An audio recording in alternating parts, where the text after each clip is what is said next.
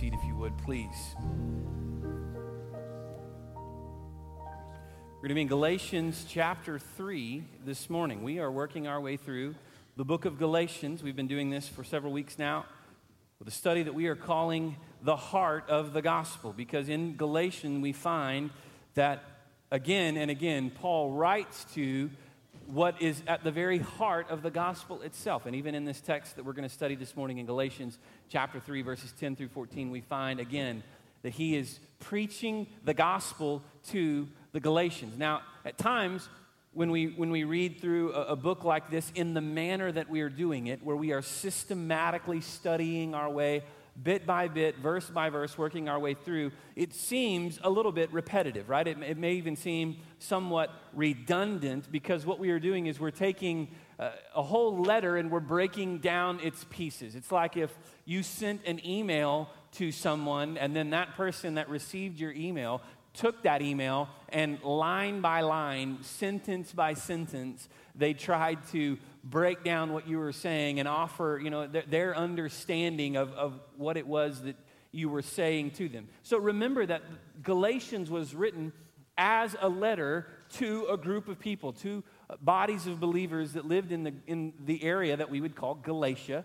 And so this letter was written to address issues that were happening with them. And foremost among that was the idea that there were some who had come in behind Paul and his fellow laborers who were preaching to them a gospel that was contrary to the gospel that Paul gave them. They were preaching essentially untruth to them. They were delivering a false gospel. And so what Paul is attempting to do in this letter to the Galatians is set the record straight about what they ought to believe. And so it stands to reason then, if the purpose for Paul's writing is to make sure that they understand, that they know the gospel, and that they believe the gospel rightly, that he would again and again go to the gospel. He would again and again refer to the elements, these truths of the gospel. He's speaking about the heart of the gospel here. And so it is that as we study through this, we're going to go over many of the same themes, the same ideas over and over. But so that you don't tune out, so that you don't hear this and that you don't think, well, I've heard this before, can I tell you that we need this truth? You need this truth in your life. It doesn't matter if you've been a believer for 8 minutes or if you've been a believer for 80 years. The reality is that every one of us need to have the gospel at the center of our lives, that our hope, that our faith, that our lives, that everything we do would be centered around the truth of the gospel. And so, just as we're studying the heart of the gospel, may the gospel be at the heart of who we are. And so we go over this again and again. Paul's writing the gospel to a church here. He's writing the gospel to a group of believers. And again, he is preaching the gospel to them through the words of his letter.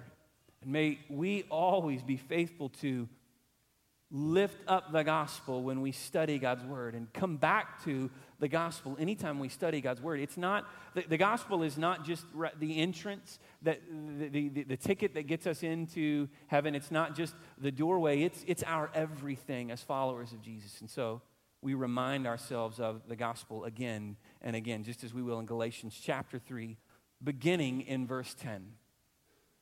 For all who rely on works of the law are under a curse, for it is written, cursed be everyone who does not abide by all the things written in the book of the law and do them. Now it is evident that no one is justified before God by the law, for the righteous shall live by faith. But the law is not of faith, rather the one who does them shall live by them.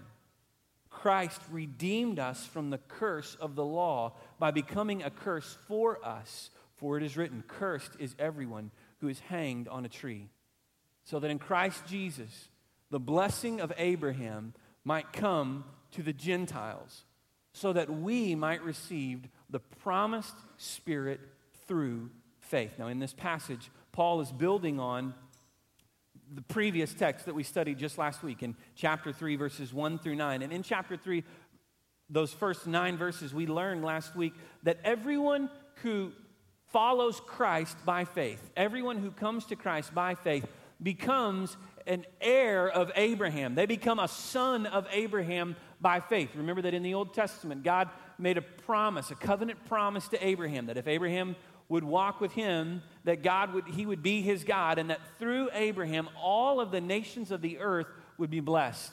And we studied last week how that promise is extended through the heirs of Abraham, but most specifically through the heir singular there of Abraham, through Jesus himself. And so through Jesus, God fulfilled the promise that he made to Abraham, and it's also by the work of Christ on the cross that the covenant blessing that was promised to Abraham is made available to all who would come to Jesus by faith.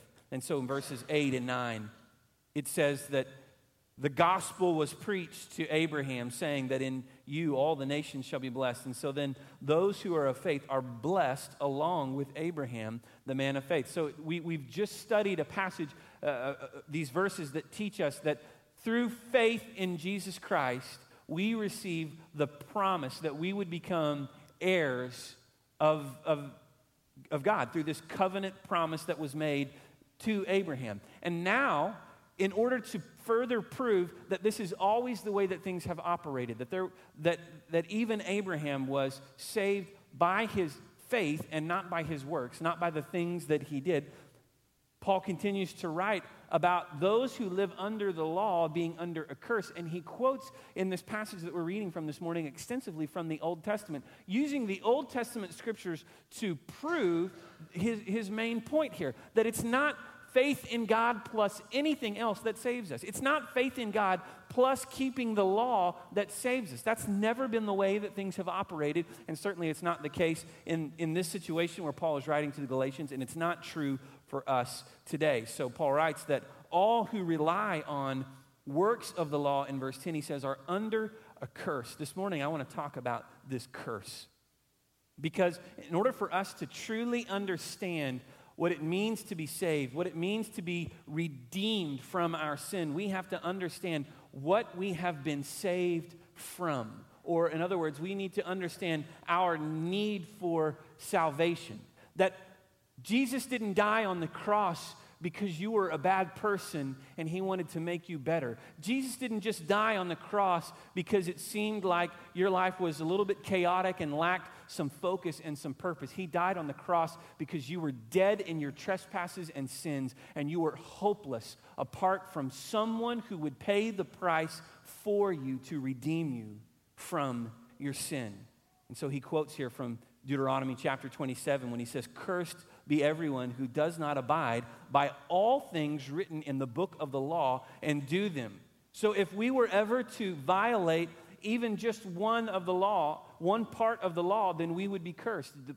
The book of James tells us that as well in the New Testament, that anyone who violates one law, in one sin, is guilty of the condemnation of the whole of the law. And he goes on in this same passage in Galatians then to quote from the book of Habakkuk. Chapter 2, verse 4 of Habakkuk says that the righteous shall live by faith. And so he says in verse 11, it's evident that no one is justified before God by the law, for the righteous shall live by faith. He's using the Old Testament to create his argument here. The same Old Testament that the Judaizers would have been using to argue for why the Galatians needed to follow the law. Paul is using these texts to argue that no, it's faith in Christ and nothing else. Verse 12, but the law is not of faith, rather the one who does them shall live by them. And so the law doesn't save us by faith. The law condemns us because the law points out that if we were to seek salvation in the law, then we have to follow every part of the law. And not only that, we have to follow it perfectly. So he quotes from Leviticus chapter 18, verse 5 here, when he says that the one who does them shall live by them. Continuing, he says, Christ redeemed us from the curse of the law by becoming a curse for us. For it is written, cursed is everyone who is hanged on a tree. Again, he quotes from Deuteronomy chapter 6, verse 25 here. And so the point is, in using these Old Testament scriptures, in arguing from the Old Testament, what Paul is doing is he's showing that it has always been that salvation comes through the promise of forgiveness by faith. And it's not the law, it's not following the law, it's not keeping the law that saved. Just as it wasn't following the law that saved Abraham or anyone since, we cannot be saved by following the law. So none of us should come to Jesus and pray a prayer of salvation and then fall back into the thought, the idea that somehow we have to work or earn our salvation, that we have to be good enough, that we have to do enough good things, or better yet, so that our good outweighs our bad, so that the final record of our lives is that we were a pretty good person. Paul utterly demolishes that argument in any way in this text. And so this morning, I want us to dig in, and I want us to work our way through this so that we can understand what it is that we have been redeemed from. So in your notes, you see three things here, three categories, if you will, 3 points, and I'm going to give you several sub-points underneath these. And the first one is the problem. The problem, of course, is our sin. The problem is the fact that we live under the curse. And so in this text, we see that your sin has placed you under a curse that you will never escape on your own. Sin has placed us under the curse. And the purpose of the law is to show us this truth. The purpose of the law is to reveal to us the many ways that we fall short of God's righteous standard. And so we see that following the law will reveal all of your sin. If you follow the law, it's going to point out every one of your sins, because the law is a standard, and our sins, of course, fall short of that standard. But it is never enough to pay for your sin. Following the law will reveal your sin. It will show you your sin, your sinful ways, but it is never enough to pay for your sin. In a sermon several years ago that John MacArthur delivered on this very text, a sermon that was entitled, "Redeemed from the Curse of the Law," MacArthur listed 12 different reasons why we don't want to live by the law. 12 reasons why we cannot live by the law. And so, obviously, I want to give you these 12 reasons, but I want to move through them quickly because this is just a part of the message. I'm not going to camp out here and spend all of my time here. And so, listen to these 12 things that MacArthur says. These are 12 reasons why we cannot hope to be saved by following the law. The first one that he gives is that the law requires behavior that is contrary to your nature. The law requires that you live in a way that you don't want to live, a way that's contrary to your nature. That the law, secondly, requires behavior that is impossible. The law requires behavior of us that is impossible because, thirdly, he says the law requires perfection. None of us can be perfect. None of us can hope to attain perfection, even if somehow from this point forward in your life you could be perfect. You've not been perfect in your past. And so the law requires perfection. Fourth, he says, the law refuses to accept good intentions and effort as compensation. Your effort, your works is never enough according to the law. Fifth, the law accepts no payback plan. You cannot pay for sins of your past. You cannot make good on things that you have done and pay back for the wrong that you have done, because the best you could possibly hope for would be to pay for the sins you have yet to do through perfection, which you can't do because you can't be perfect, right? And the law accepts no payback plan. Next, the law is an unrelenting master. The law is an unrelenting master, meaning that it never lets up. It doesn't take holidays. It doesn't take vacations. It doesn't turn a blind eye when you sin in secret. The law is always there revealing your sin. Seventh, the law destroys happiness. The law destroys our happiness because when we understand the law and we understand our inability to keep the law, then we are condemned in our sin. Eighth, the law requires the severest penalty.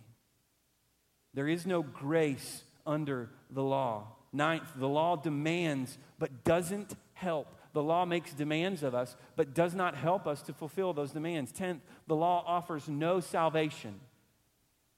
11th, he says, the law listens to no one's repentance. And 12th, the law offers no forgiveness. There is no mercy and no grace under the law. Now, why do I share all of that with you? Is to show us that according to the law, we are truly, utterly cursed. Meaning that the purpose of the law was never to save us. Rather, the purpose of the law was to condemn us. The purpose of the law is not a way of salvation, but it's a way of condemnation. And so in the law, we find not a means to be saved, but rather we find that we are condemned in our sin. Today, it's very popular for people to twist or distort the gospel by believing lies that are often told that, well, Jesus came to give you purpose and meaning. Jesus came so that he might make your life better. Jesus came to fulfill you, to give you happiness. And the reality is that each of those is an effect of the saving work of Jesus in our life. When we are saved by grace, we find purpose. We find fulfillment. We find not just happiness, but joy. We find meaning in our lives. But the reason that Jesus offered himself on the cross, as Paul even says in this passage, that he became the curse for you, redeeming you from the curse of the law, was because you weren't just a bad person, you were dead in your sin. That's the heart of the gospel. That's the reality, is that each one of us is condemned before God in our sin, that we deserve God's wrath and his punishment because of our sin. And so Jesus offered himself on the cross for us. Of course, this is the provision, right? So the problem is our sin. The problem is the curse that we live under because of our sin, and the fact that the law points out all of our sin. It reveals all of our sin, condemning us in our sin. But the provision is this, that Jesus conquered the curse of sin by placing himself under the curse when he did not deserve it. He conquered the curse of sin by offering himself for us. Jesus willingly offered his life as payment for sin that he did not commit.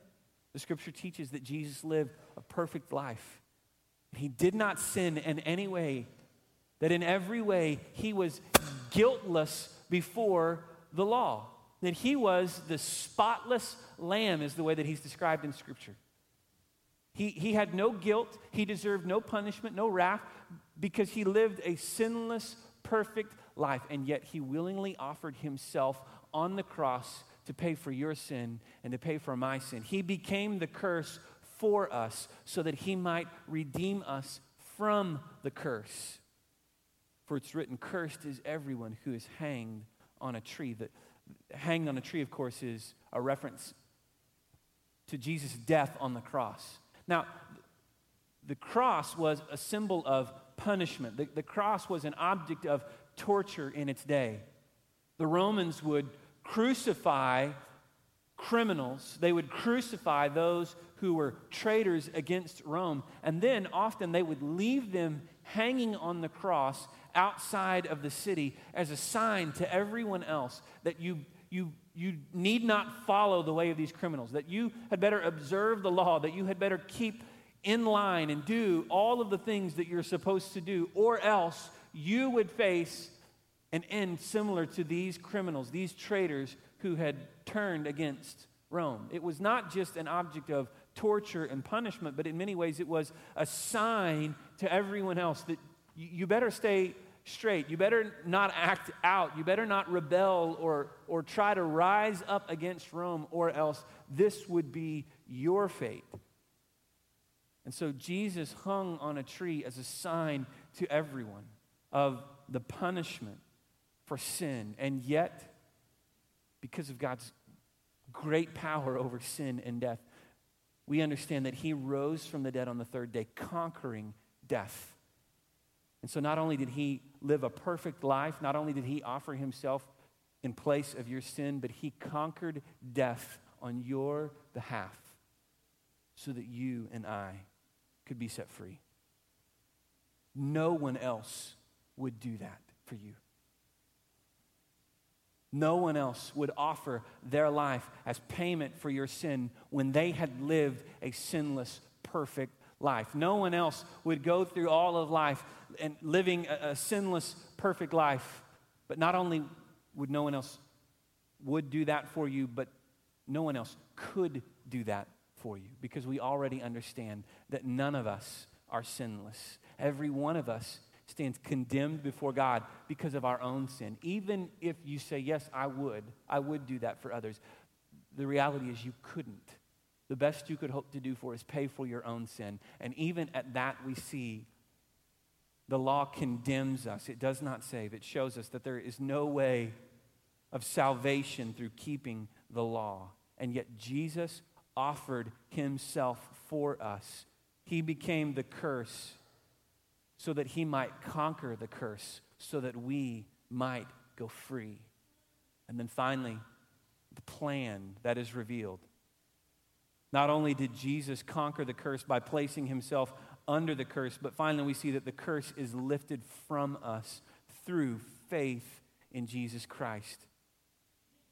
So through Jesus, this covenant blessing of Abraham is extended to everyone who responds by faith. Everyone who turns to Jesus by faith receives this covenant promise that was made with Abraham, so that it says, as it says in verse 9 of Galatians 3, that we might receive the promise given to Abraham, that through him all the nations of the world would be blessed, that through him everyone would receive blessing. We receive the blessing of God as a promise by faith when we turn to Jesus.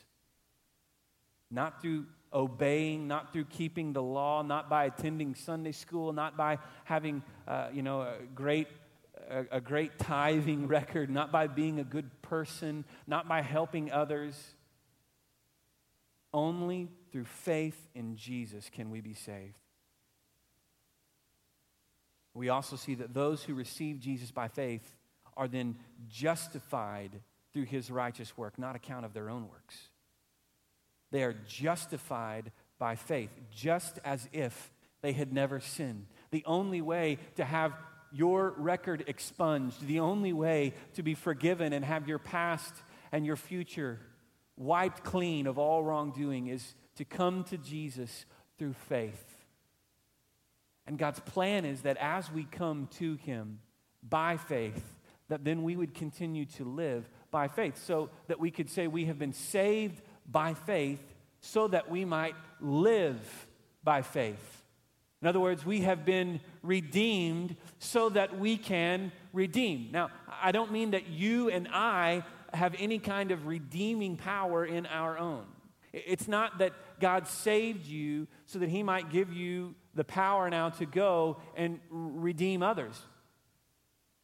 But his purpose, his plan for your life is that the rest of your days would be spent pointing back to the saving work of Jesus, pointing others to Christ, so that just as you have been redeemed from the curse by the one who became the curse for you, you might point others to faith in him as well. And so we have been saved by faith so that we might live by faith. We have been redeemed so that we might redeem, that we could join God in proclaiming this offer of redemption through faith in Jesus.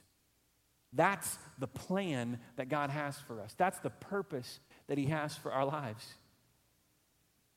So that as we live for Christ by faith, as we trust in him, as we obey him and follow him, our lives would be a testimony. Our words would preach the gospel to others around us, so that through us, others might see and believe. And think about it this way.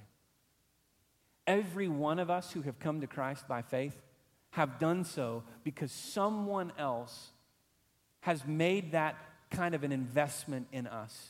Now, it may have been someone that you know. In fact, most likely it was a parent, a grandparent, a Sunday school teacher, a friend, a family member, a neighbor, all of the above, right? Who showed interest in you, who made an investment in your life, who gave sacrificially in some way through their time, through their effort, so that you might hear and respond. Some might say, well, no, that wasn't me. See, I was just in a hotel room, and I opened up the drawer, and I picked up the Gideon Bible and I read the scripture and I believed. How do you think the Bible got there, friend? Unless someone else was obedient along the way, right? I mean, every one of us can point back to the fact that in some way or another, we came to faith because someone else made an investment in us by being obedient to the call of God in their life. And now that we have come to faith, we join in that work of bringing the redemption of Jesus to a lost and a dying world that we have been redeemed to redeem. So here is the question that all of this, I think, naturally builds to this point of question, right? This moment that we have to ask ourselves this truth. First and foremost, have I ever truly trusted in Christ by faith? Am I trusting in myself and my goodness and my good works to save me, or am I trusting in Jesus for my salvation? Am I not looking in my own works, my own goodness, my own righteousness in any way, but instead believing fully in the saving power of Christ? And if the answer to that question is yes, then the next question that I have to ask is, how then am I engaged in this kingdom purpose of sharing the gospel with others? Of course, if the answer is no, I've never trusted in Christ by faith, then what would keep you from responding by faith to him today? Today, he stands ready to receive you, ready to forgive you, ready to cleanse your sin, ready to set the record straight, ready to offer you new life through the grace of Jesus. And if you have trusted in him by faith, then how are you engaged with his kingdom purpose? You have been redeemed to redeem. So the question naturally is, so how are you doing that? How are you accomplishing that? So all week long, as I've been studying this text and praying over this and digging into the backgrounds and all the things that go into preparing a sermon, I've been motivated by this moment, okay? This moment in time right now, that when we get to this point in the message, this moment, that God would lay a burden on your heart for how it is that you would join in his kingdom work, having been redeemed to redeem. That if there's never been that moment when you've been redeemed by trusting in Jesus by faith, that you today would surrender your life to him, that you would experience his redemption. And for all those who have experienced, that we would reach this moment and realize that we have been redeemed to redeem. So in just a moment, when we move into a time of invitation, our altars will be open. And my prayer is that if God has laid any kind of a burden on your heart today, maybe it's a person that he wants you to share the hope of Jesus with. Maybe it's a whole group of people, right? A whole group of coworkers or family or friends. Maybe it's something in your life that even now he's convicting you. The Holy Spirit is working in your heart, showing you that there's this thing in your life that needs to change because your life doesn't reflect this redemption purpose of God. That you, instead of turning to him for his grace, you keep trying to earn your way through just being a good person.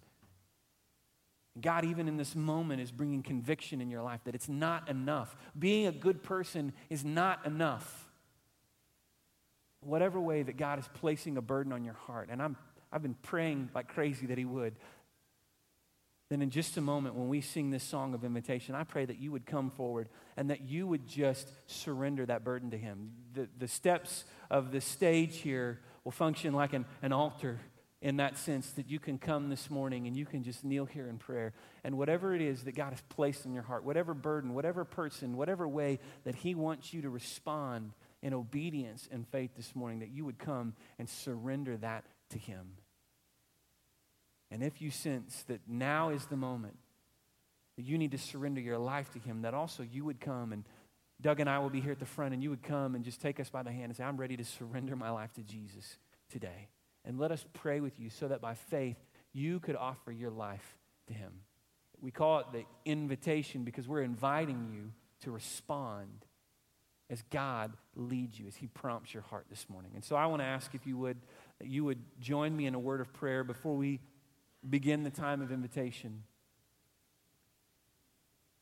And in this time of prayer, I'm going to pray that God would speak clearly to your heart as well as to my own. And that His direction for our lives would be so obvious to us that we wouldn't be guessing, we wouldn't be wondering, we would know exactly how He wants us to respond, and then that we would go the next step and that we would do it this morning. So Lord, we come to You this morning believing that You became the curse for us so that You might save us from the curse that condemned us all. God, that You offered Your life on the cross so that You might do for us what we could never hope to do for ourselves. And now in this moment, Lord, we want to surrender all that we have to You. We understand that You redeem us so that we can join in the work of sharing that redeeming love with others. God, You save us so that we can join in Your kingdom work of sharing the gospel, the good news, with all who are lost and in darkness. Father, may You do Your work in us so that our lives may reflect You to the world around us. We pray in this moment. Amen.